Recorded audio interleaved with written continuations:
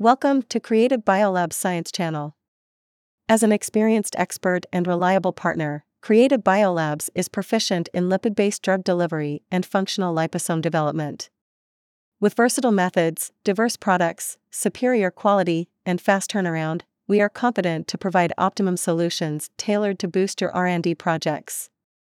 Dear friends in the audience, you are welcome to listen to our program on time every Saturday night. As our sharing guest, Dr. Smith came to our program today as promised. There is a lot of interesting knowledge waiting for us to explore. I believe everyone is looking forward to his arrival. Let's welcome Dr. Smith with warm applause. Would you say hello to our audience, Dr. Smith? Good evening, everyone. Good evening, Beth. It is quite nice to see you again. Thank you for your invitation. I'm very excited to be here. At the very beginning, let me briefly review the main points we discussed in the last episode. Many researchers have worked to create stable genosomes that yield reproducible expression levels. They compared the effects of using different lipids as starting materials for transfection complexes. Starting from an important mechanism, such as complement activation, the researchers obtained fairly satisfactory results of genosome transfection. It is well known that, in addition to cystic fibrosis, cancer immunotherapy is one of the main interests of preclinical work. What are the results of the more effective strategies so far? One strategy is to use therapeutic DNA to inject directly into tumors. Subsequently, the gene encodes a foreign major histocompatibility antigen. When they are expressed, an autoimmune attack is triggered. The results showed that in a few cases, tumor growth was stunted and tumors completely regressed. What are the most powerful factors currently considered for tumor eradication? Currently, exogenous major histocompatibility complex proteins can act as potent tumor-killing stimulators of the immune system. While many laboratories are studying cDNAs encoding various cytokines, tumor suppressor genes, and other genes, not much information has been published. Expression of mouse major histocompatibility complex class I genes in mouse colon tumors, or fibrosarcoma, induces an immune response to the introduced antigen. Did the study have the expected results? Exactly. As a result, tumor growth was attenuated, and in some cases, remission was observed. Therefore, the immune effects generated by gene transfer-induced cellular immunity can be applied to the treatment of cancer. This, along with safety, supports the first human non-viral gene therapy study. That makes sense. The genosome is involved in which treatments for atherosclerosis? Similar to recombinant protein therapy, other treatments include gene transfer of cytokines to help fight tumor tissue growth and gene transfer of various blood factors and proteins. These genes are involved in the removal of cholesterol from the blood circulation to prevent arteriosclerosis. One study used a small genosome containing prostaglandin synthesis genes to target lung endothelial cells for the treatment of pulmonary arterial hypertension. Vasodilation was observed in pig and rabbit models. Animals pretreated with this formulation did not show any increase in blood pressure after the endotoxin challenge. The transfection values reported in the literature so far are rather confusing, especially for intravenous or topical administration to the lung. Now decide what unit to use to represent the transfection value. It is the mass of expressed protein. However, the degree of normalization still varies widely, making comparisons between experiments difficult. Typically, this number is grams of the expressed protein. It is reported in terms of milligrams of protein per lung, lobe, lung tissue block, or extracted from lung extracts. Overall, the correct way to normalize gene expression is to produce large amounts of protein per milligram of total protein. To the best of my knowledge, there are reports describing the intravenous and pulmonary delivery of marker genes in complexes with liposomes in rabbits. What data did the study get? The results showed that transfected gene expression persisted for 1 week regardless of the route of administration. Tracheal administration resulted in expression in alveolar epithelial cells, whereas intravenous administration resulted in transfection of lung endothelial cells. This suggests that the route of administration is specific. It appears that these studies and several others that used mostly marker genes were followed by gene therapy studies in model animals. Right? Correct.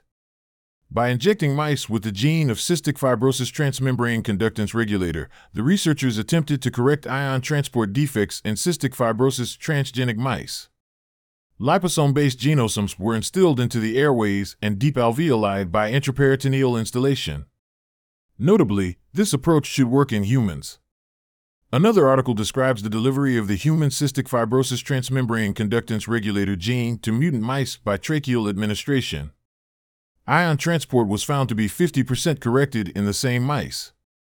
What else is the difference between tracheal administration to the lungs versus the intravenous route? In these studies, in contrast to intravenous injection, the total charge of the complexes administered intratracheally varied from study to study. In most cases, anionic complexes are used. More than 100 different cationic lipids have been synthesized, and their behavior in vitro and in vivo has been extensively studied. Transfection efficiency was comparable to adenoviral vectors, while the intravenous injection was fourfold less efficient than tracheal administration. Does transfection efficiency correlate with lipid toxicity? Transfection efficiency was independent of lipid toxicity. This is an important observation. Recently, the most potent lipids were found to be cholesterol and adherent spermine and spermidine. Optimizing lipids and complexes and conducting molecular structure transfection activity studies are currently the focus of many teams. Among them, researchers introduced the synthesis of various cationic lipids and introduced their structure-activity relationship, transfection, and toxicity studies in vitro and in vivo. To what extent can the most efficient lipid-producing expression be increased compared to naked DNA? Theoretically, the expression can be increased by 100 to 1,000 times. Transfection levels in mouse lungs were comparable to adenoviral vector injections, and the multiplicities of infection varied from 1 to 20. Cationic lipids are mixed with the drug, and the optimal ratio of each lipid must be determined. Moreover, in vitro data do not correlate with in vivo results, but high in vitro activity is necessary for in vivo activity. Why does the partial loss of gene expression usually occur with pulmonary administration? Part of the loss of expression was attributed to the development of an immune response to the marker protein. Conversely, antibody or cytotoxic T-cell-mediated clearance of epithelial cells may not be responsible for the loss of expression. Therefore, the reasons for the rapid decline in expression may be loss of plasmid, death of transfected cells, or downregulation of promoters. The last possibility may be due to the detection of interferon gamma, which may inhibit expression in the lavage fluid of treated animals. A recent report showed that the expression of the CAT gene in mice was 100-fold higher than in naked DNA when administered intranasally using liposomes made of a novel lipid. Is that true? That is true. Histological immunohistochemistry showed that up to 1% of alveolar epithelial cells expressed the trans gene. Expression peaked for the first 3 days and then quickly returned to baseline with lower activity. The second injection caused another transient peak in reported gene expression. The researchers mainly used anionic complexes for gene delivery. Does this approach yield the same results in humans? There is evidence that suggests that in other species, including humans, similar formulations may not be better than bare DNA. Furthermore, at high DNA/lipid ratios, DNA was also not protected from nebulization. Some other groups have had greater success in pulmonary delivery by using cationic complexes and complexes in which the neutral lipid is cholesterol. Indeed, operator dependence is well recognized, especially concerning intratracheal instillation and tail vein administration.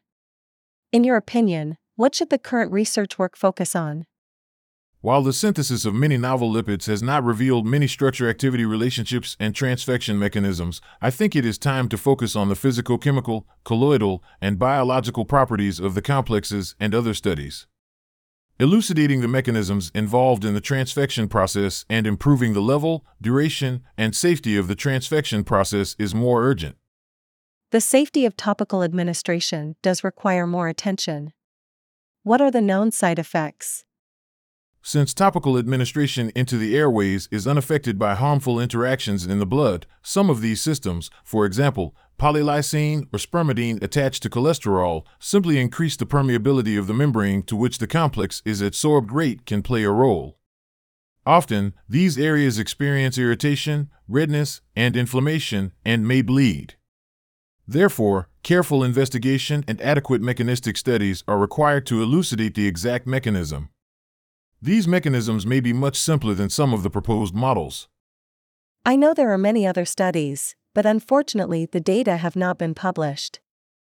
It appears that early enthusiasm is being replaced by cautious optimism. That is all.